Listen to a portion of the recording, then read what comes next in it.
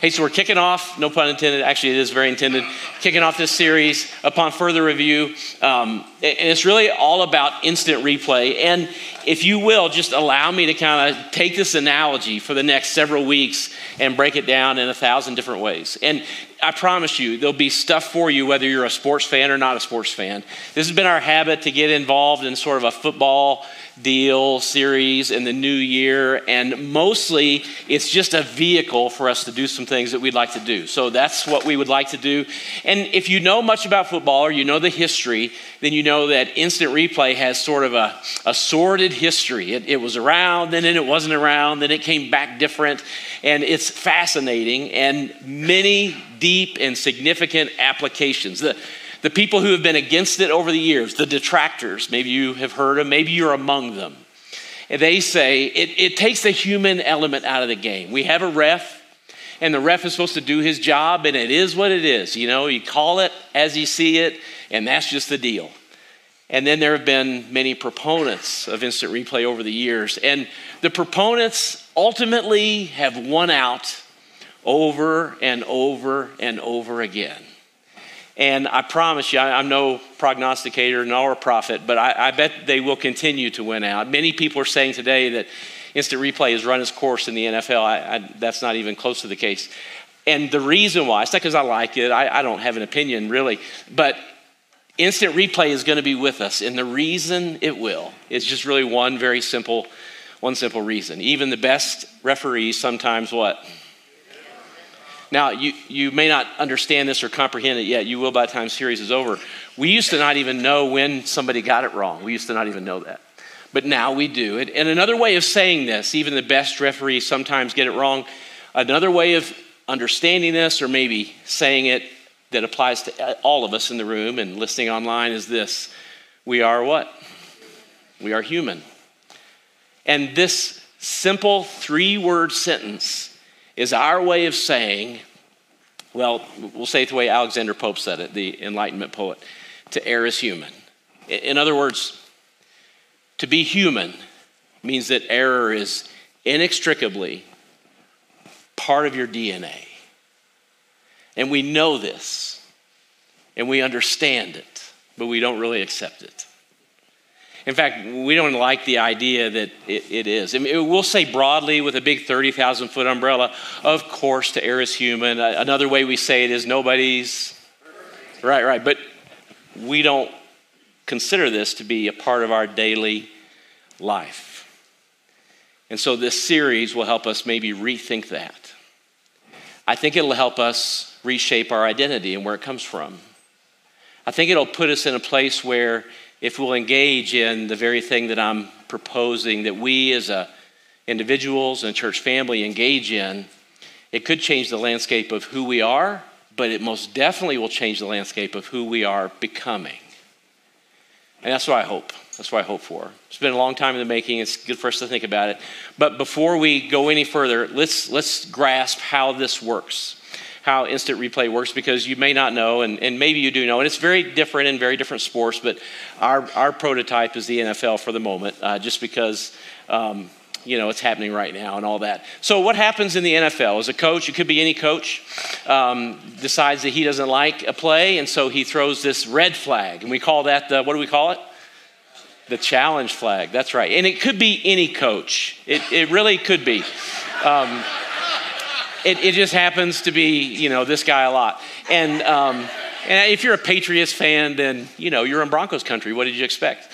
And there's very few things that we can really laugh about these days, but this is certainly one of them. And so usually when a play happens, and not all plays are challengeable, but some are. And so the play occurs. The coach says, that's not what I saw. And often it happens because he's got somebody telling him in his ear what they saw, and there's a whole process. That's more to come later, but they throw a flag. Usually they get it from their pocket, but occasionally, they keep it in some strange places depending on the coach. And so I have no idea why Belichick kept the flag in his sock. That's just especially just weird, right? But he did, and then he dropped it, and And that's what happened. And so when that occurs, the red flag hits it. You've seen some coaches throw it with some gusto. I don't know if you've caught it. Every now and then a coach will hit a ref with the flag, and you feel like that had some stuff behind it. He should probably engage in some therapeutic counseling. The ref makes his way to the, Microsoft paid a lot for this, to be the NFL technology provider in this regard, and he reviews the play. And the play is reviewed. It's a big deal, and there's a lot behind this too, this whole process that happens at that point. And then eventually that referee will step to the center of the field, and he usually says these 3 words. Let's say them together. You ready? Upon further review. And so, just hit pause for a moment and know that the detractors of instant replay, they have said many times, one of their reasons that they don't like instant replay is that it takes out the human element of the game. That a ref has a responsibility to make a call in the moment. And when he makes the call, that's the call. That's just what it is. And that's the talent that ought to be on the field, and it takes out the human element. But the debate behind the scenes is that proponents will say it does the exact opposite. It brings into the game more human element. Now, this has nothing to do with the sermon. This is just the fun part. If you learn about instant replay, it's just interesting to consider and ponder. But if you're a thinking person, you'll apply what I'm about to say to the rest of where we're headed. In football, there are how many players on the field? 11 for each team, right? What does that make? It's just simple math. Even I can do that.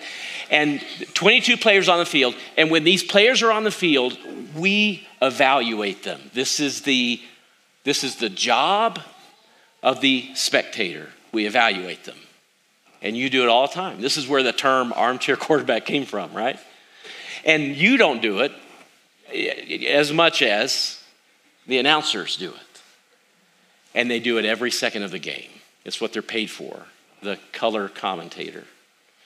But both of them, if you notice, they no longer have a separation of duties. They all evaluate, and that's what they do. And it is the human drama, the human element that makes football worth watching, or any sport really. And the commentators, us, we look at it and we say, great catch. Or we say, he totally should have caught that. When you don't have the ability to run 10 yards, you and I, we say things like, he totally should have caught that. I remember being at an NFL game. Our seats were great. We were just up from the field, and I saw a gentleman who makes millions of dollars run full speed. If you haven't seen it in person, there's nothing like it. He ran full speed. He's got a helmet on his head, a thing covering his eyes, and a bullet coming at him. And he reaches over his shoulders, no look, and catches it. And I thought, I don't care what he's paid. He's not paid enough.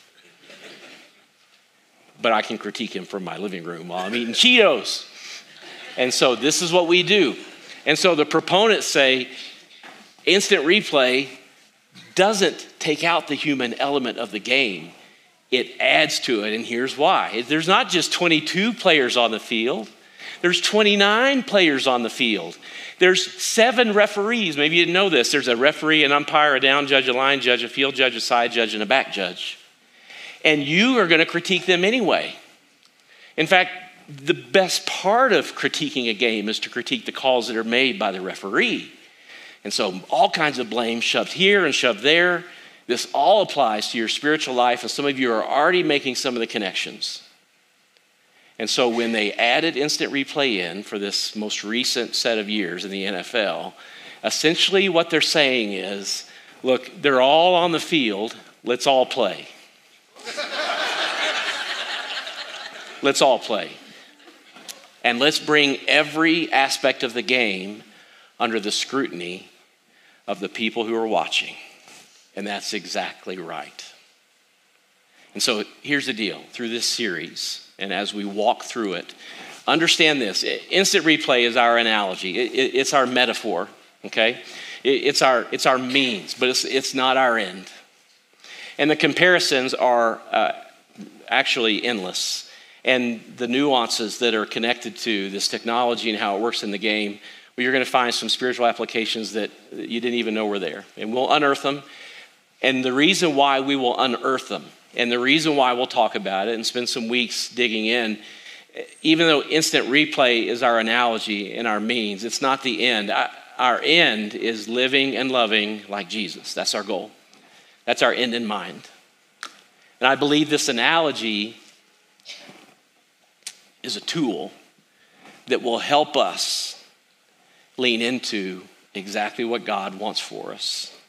And this tool, this instant replay thing, it's not been a static tool, and its origins are fascinating, and how it's developed is it has an incredible history. It's really interesting. But what I'm proposing is that we make use of something similar in our own lives that you and I can engage in a daily way, a way to reflect on not just who we are and not just what has happened, but who we are becoming. That's my hope. And so if we're honest, and I know it's important for us to be honest right now, because what I'm asking you to do is pretty, it's just not much pleasant about it. I mean, honestly, the idea of instant replay for your life and for my life has zero appeal. I know what we've been through. I know the things that you're dealing with. I know how hard our life is. And honestly, at the end of the day, who in the world would want to relive some of the things that we have to live? And so the idea of reliving it, oh my gosh, once was enough. Can we just put it behind us? Can we just move on? And if we're being totally honest, we wouldn't mind instant replay for some people we live with. We just don't want it for us. Maybe you've seen this. Hey, sweetie, I'm not seeing the life jackets. Well, you should. You packed them. No, you packed them. No, you packed them. You said, I won't forget to pack the life jackets. I won't forget to pack the life jacket. I'm sorry, I have to challenge that. Well, you do have one left, so. This What Really Happened replay is brought to you by Progressive. One thing no one would challenge, protecting your home and auto with Progressive. You know, my favorite part was when you said, obviously, I won't forget to bring the life jackets. All right, so we don't promote Progressive, but we did want to show that. And so you get that insurance at your own risk, as all insurances. And so we don't really want instant replay. I mean, we would love it. We would love it for other people, because how many times would we be vindicated if we had it? But what we're asking each of us to do is to take that skill of critique and evaluation that many of us have so thoughtfully honed over the last few years and directed them at other people, entire groups, spouses and friends, neighbors and coworkers, and set that aside for a period of time and instead direct that different skill that we'll develop over the next few weeks at our own lives and our own hearts. That as a church family, as followers of Jesus, that we would develop our own daily habit of thoughtful reflection, considered reflection about how we are walking with Jesus, living with each other, and loving well or not well, and that we would engage in it thoughtfully. And I know that is a tough sell. It's a big ask. And it's a big ask because for most of us, we have one of two perspectives about reflecting or admitting we're wrong or knowing that we have to make a mid-course correction. Some of us in the room, our perspective is along these lines. I am who I am, you get what you get. Nobody wants to admit that, but if you did want to admit it, how many of you would say, this is pretty much how I feel about me?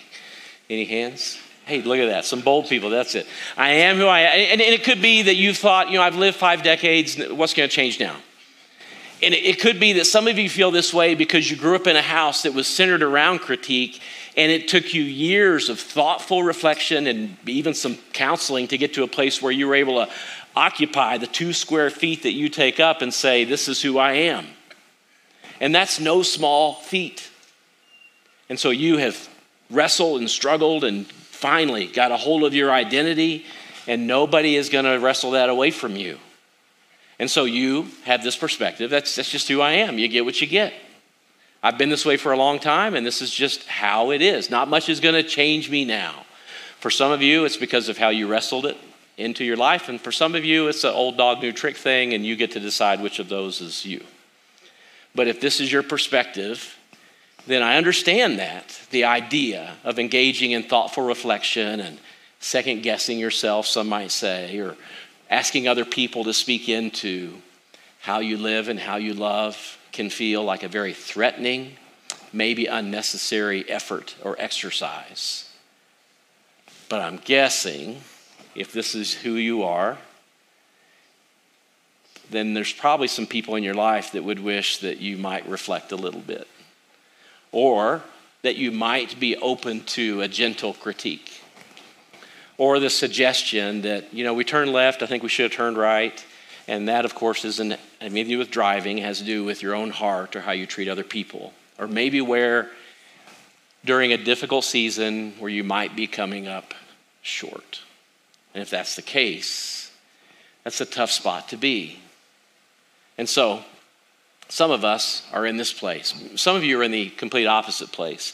You don't struggle with I am who I am and you just get what you get. You struggle with this idea that, are you kidding me? You want to be open to critique? I'm trying to meet the expectations of a dozen different people.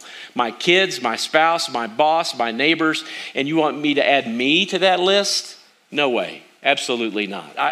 Every day I live, I'm trying to meet these expectations, and I'm just tired of doing it. And if that's you, then you might find yourself thinking, this sounds like a recipe for self-torture.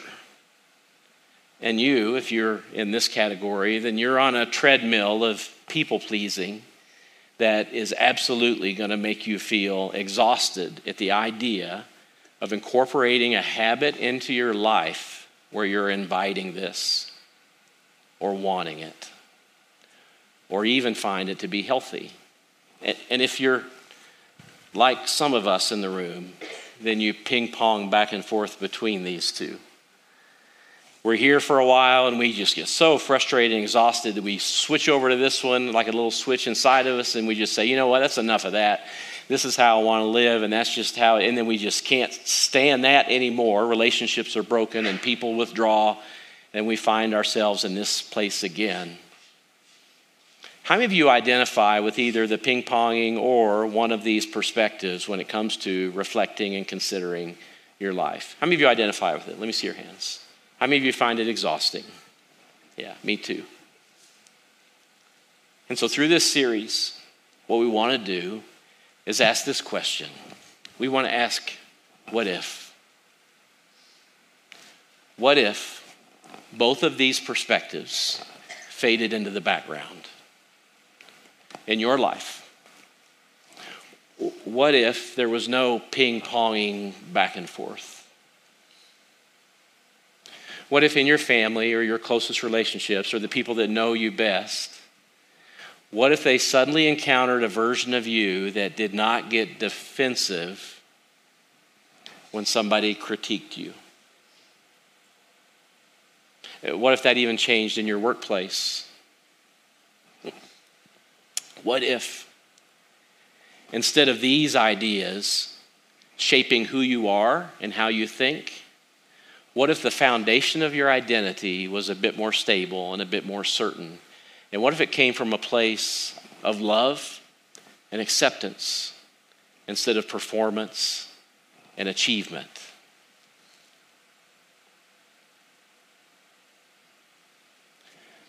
What if the values by which you began to consider the question, how am I doing? What if those values were stable and determined and open to growth from the people that loved you the most? What if there were some ideas that would help lead you to a place of new peace that you were finally open to because these perspectives began to fade into the background? What if? What if you had people in your life that were able to speak into these things and you walked with them in a way that allowed you to live and love more like Jesus? So, here's the deal. We will always be evaluated. Always. We'll be evaluated by other people. We'll be evaluated by ourselves. Some of you in the room are your worst critics, and some of you have invited other people to be critics in your life that you would never even want to go to lunch with. We will always be evaluated. But what if you learned to thoughtfully balance growth, becoming more like Jesus, little bits, not overnight, over the long haul? What if you learned to balance growth like that and self-acceptance, loving yourself the way God loves you? What if? I believe that's the kind of discipleship or learning that Scripture describes. That none of us ever get to a place where we get to say, I am who I am, and you just live with it. And that when we do say that, mostly it's a reaction to feeling less than. And that we don't have to be about the business of people pleasing and meeting the standards and values of a dozen different people in our lives. That God has put you in a place where you can discern those for yourself, and people along your path, your journey, can help you sort those things out. And when we reflect on Scripture in that way, we get to go down that path. And I know some of you are thinking, aren't we in church? Isn't it going to get to the Bible sometime? And yes, we will, of course. And you won't be all that happy when we do, I promise you. But there will be some other things that poke in that regard. But this analogy framework that I'm giving you lays the foundation for where we're headed for the next few weeks. So King David, wrote many of the Psalms. He engaged in the reflection that we're describing. And when he did, he kept an open heart and he invited God to be a part of that process. Before you invite other people, you have to allow not only the Holy Spirit, but the words of God to begin to do the kinds of things that need to happen in our hearts. And so to give a foundation or a framework for this, we'll start just for a few minutes today, just to put your toe in the water just a little bit. Psalm 139. You can read it later, the whole thing on your own, but David begins this way, and he says this. In fact, let's just say it together. You ready? You have searched me, Lord, and you... David begins with this because he's declaring, he's writing a song of worship, and he is declaring that God sees you and that he knows you. And now the word, it's in the Hebrew for know, is this word yada. And this word yada means, it's not that God knows your name, of course he does, but he knows you. There are 1,000 ways that this is described in Scripture. He knows how many hairs are on your head. That's not the detail that matters. The detail that would matter is that God knows the most intricate things about you that even you don't know. You don't know how many hairs are on your head. And for some of you, that number's changing rapidly, right? You don't know, but God does. He knows exactly. Now, is that the idea? Is that the point? Is that the detail that helps God and you know each other intimately? No. It's the analogy of saying God is aware. He knows what you want, even when you think what you want is this, but he knows. I know that's just a ruse, just to throw people off the scent. God knows. When David says that you know me, he's saying, God, you know me better than I know myself. God knows what you want. He knows how you've been hurt. He knows how you've been disappointed. He knows when your ego is enraged. He knows all of it. He was there. He was present. He didn't leave you. I know we've all been a part of families that, for the good or for the bad, have made us who we are today. God is fully aware and he knows. And that's what David says. And then he goes on to describe how God knows him. And he says it this way. You know when I sit, and you know when I rise. You perceive my thoughts from afar. You discern my going out and my lying down. You are familiar with all my ways. Let's say that line together. Say it with me. You are familiar with all my ways. Before a word is on my tongue, you, Lord, knew it completely. David had this unique relationship with God, and I don't understand it. I aspire to it. I want to know God the way David did. I want to have the affections that David had. And I know many mistakes in his life, of course, and those are well chronicled for us. Thank goodness ours are not as well chronicled. But when David says this, you don't have the impression that he is saying it with any shame or any fear. Most of us would identify with this statement. I mean, I know you might like me, and we might be friends, but if you knew everything about me, you would want nothing to do with me. How many of you have thought that very thing? Let me see your hands. Yeah. David doesn't feel that way about God.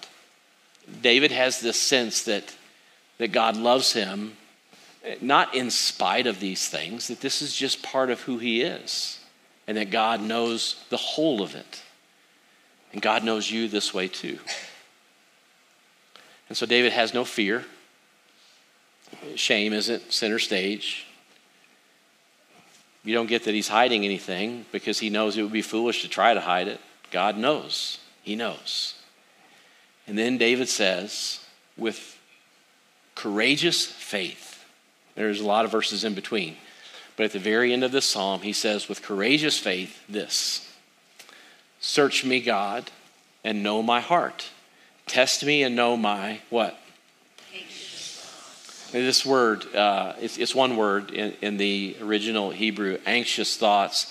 Probably the best translation is when we perseverate.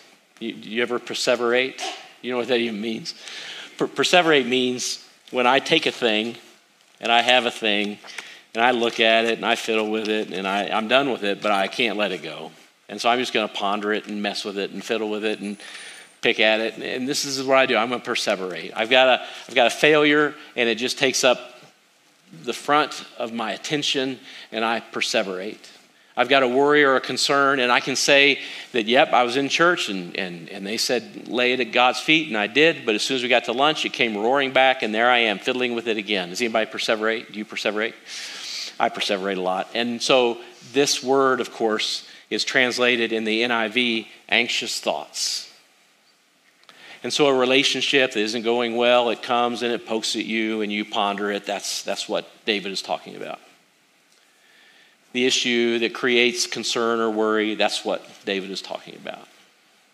The thing you can't fix that's in your past, that somebody keeps bringing up, or maybe your own guilt or shame reminds you of, that's what he's talking about. So he says, you know my heart, same word, yada, and you know, yada, same word, my anxious thoughts that I perseverate on. So do what then? What is God supposed to do in this equation? What's he doing? Search me. Search me. And then he says this, and I really don't like the translation, so I'm going to help you adjust it a bit. See if there is any what? Offensive way. And so we have in mind somebody being offended, that they've withdrawn or recoiled from us, or that they're mad at us, or they hold some recriminating thoughts toward us. That's not what is meant by this word. This word has in mind that there is an idol, a great word in Scripture, but what is meant by that word is that there is something in our heart or in our mind that is taking God's place. And so God desires to be the object of our affections, the attention that we often give to other things and other people and other circumstances. God says, you know what? Keep your heart focused on me. Jesus said it this way, seek me and you will. The writer of Hebrews said this, fix your eyes on Jesus. That's right. And so it's all through Scripture. And so what David is saying, see if there is something that is distracting me from paying attention to you, God. And if there is, lead me in the way everlasting. Just remove that out of the way. Just nudge it out of the way. And David asked this of God. In fact, here's my bet. I bet if you prayed this prayer today, in this place, in your home, or in this room, God would answer it for you. I believe this is the one prayer God answers without delay and immediately. That doesn't mean that you'll hear him, but I do believe that he desires desperately to gently, with your open hands, place himself in the center, and you let that thing go. So is there something in me that's anxious? David says. This is a moment of reflection that you're being invited into. A moment to pray and a moment to seek God in a way that says, offensive, I don't know, Lord, what has taken up my vision that is a bit in the way that keeps me from seeing you? So what is it? Is it your health? A broken friendship? The pressures of the week? The hopes that you are afraid to put your weight down on for the coming month? What is it that has distracted you from trusting God with the entirety of your life? What is it? You probably know it right away. But if you don't, I believe that God stands at the ready to help with that. And say, you know, the thing you're not trusting me with, trust me with it. You can perseverate on it if you like, but it will only stir up your stomach and ruin your day, and you'll miss what's right in front of you that is beautiful. So don't do that. Trust me. Trust me with it.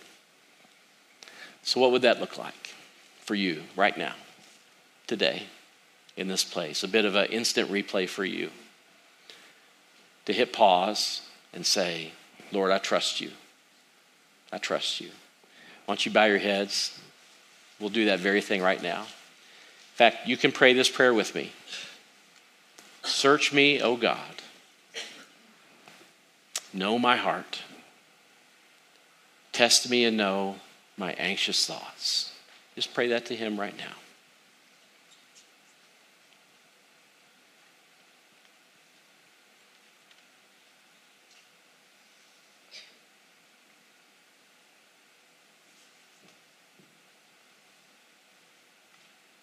Lord, see if there's anything in my life or my heart that has replaced you as my one affection, my one focus.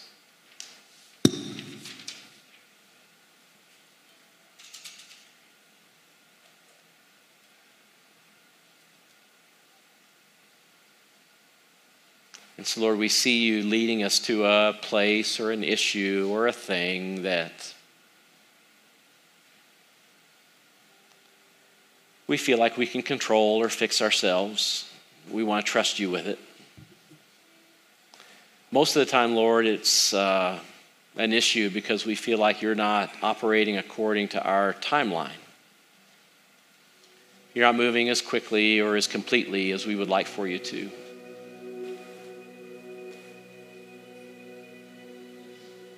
And so we remember from December that waiting is important, and so we open our hands and trust you.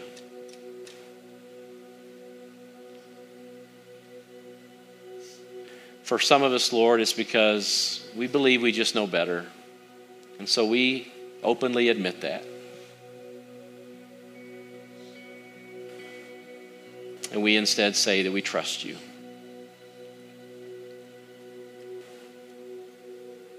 So, Lord, search us and know us. We pray that your love would be central. We pray all of this, declaring this truth, that there is no condemnation for us. We find ourselves in Christ, your Son, full of love, unconditional, complete, and that you desire so much more for us. And so we move toward it without fear. And as we do so, Lord, we ask that we would find the freedom that you have desired for us. Freedom from the chains of judging others or expectations. Freedom from all kinds of things that would keep us stuck in our walk with you. As we find that freedom, we also find that it comes with a sense of purpose. Help us to use that purpose this week. And so we pray that as we endeavor to live and to love more like Jesus, that you would walk with us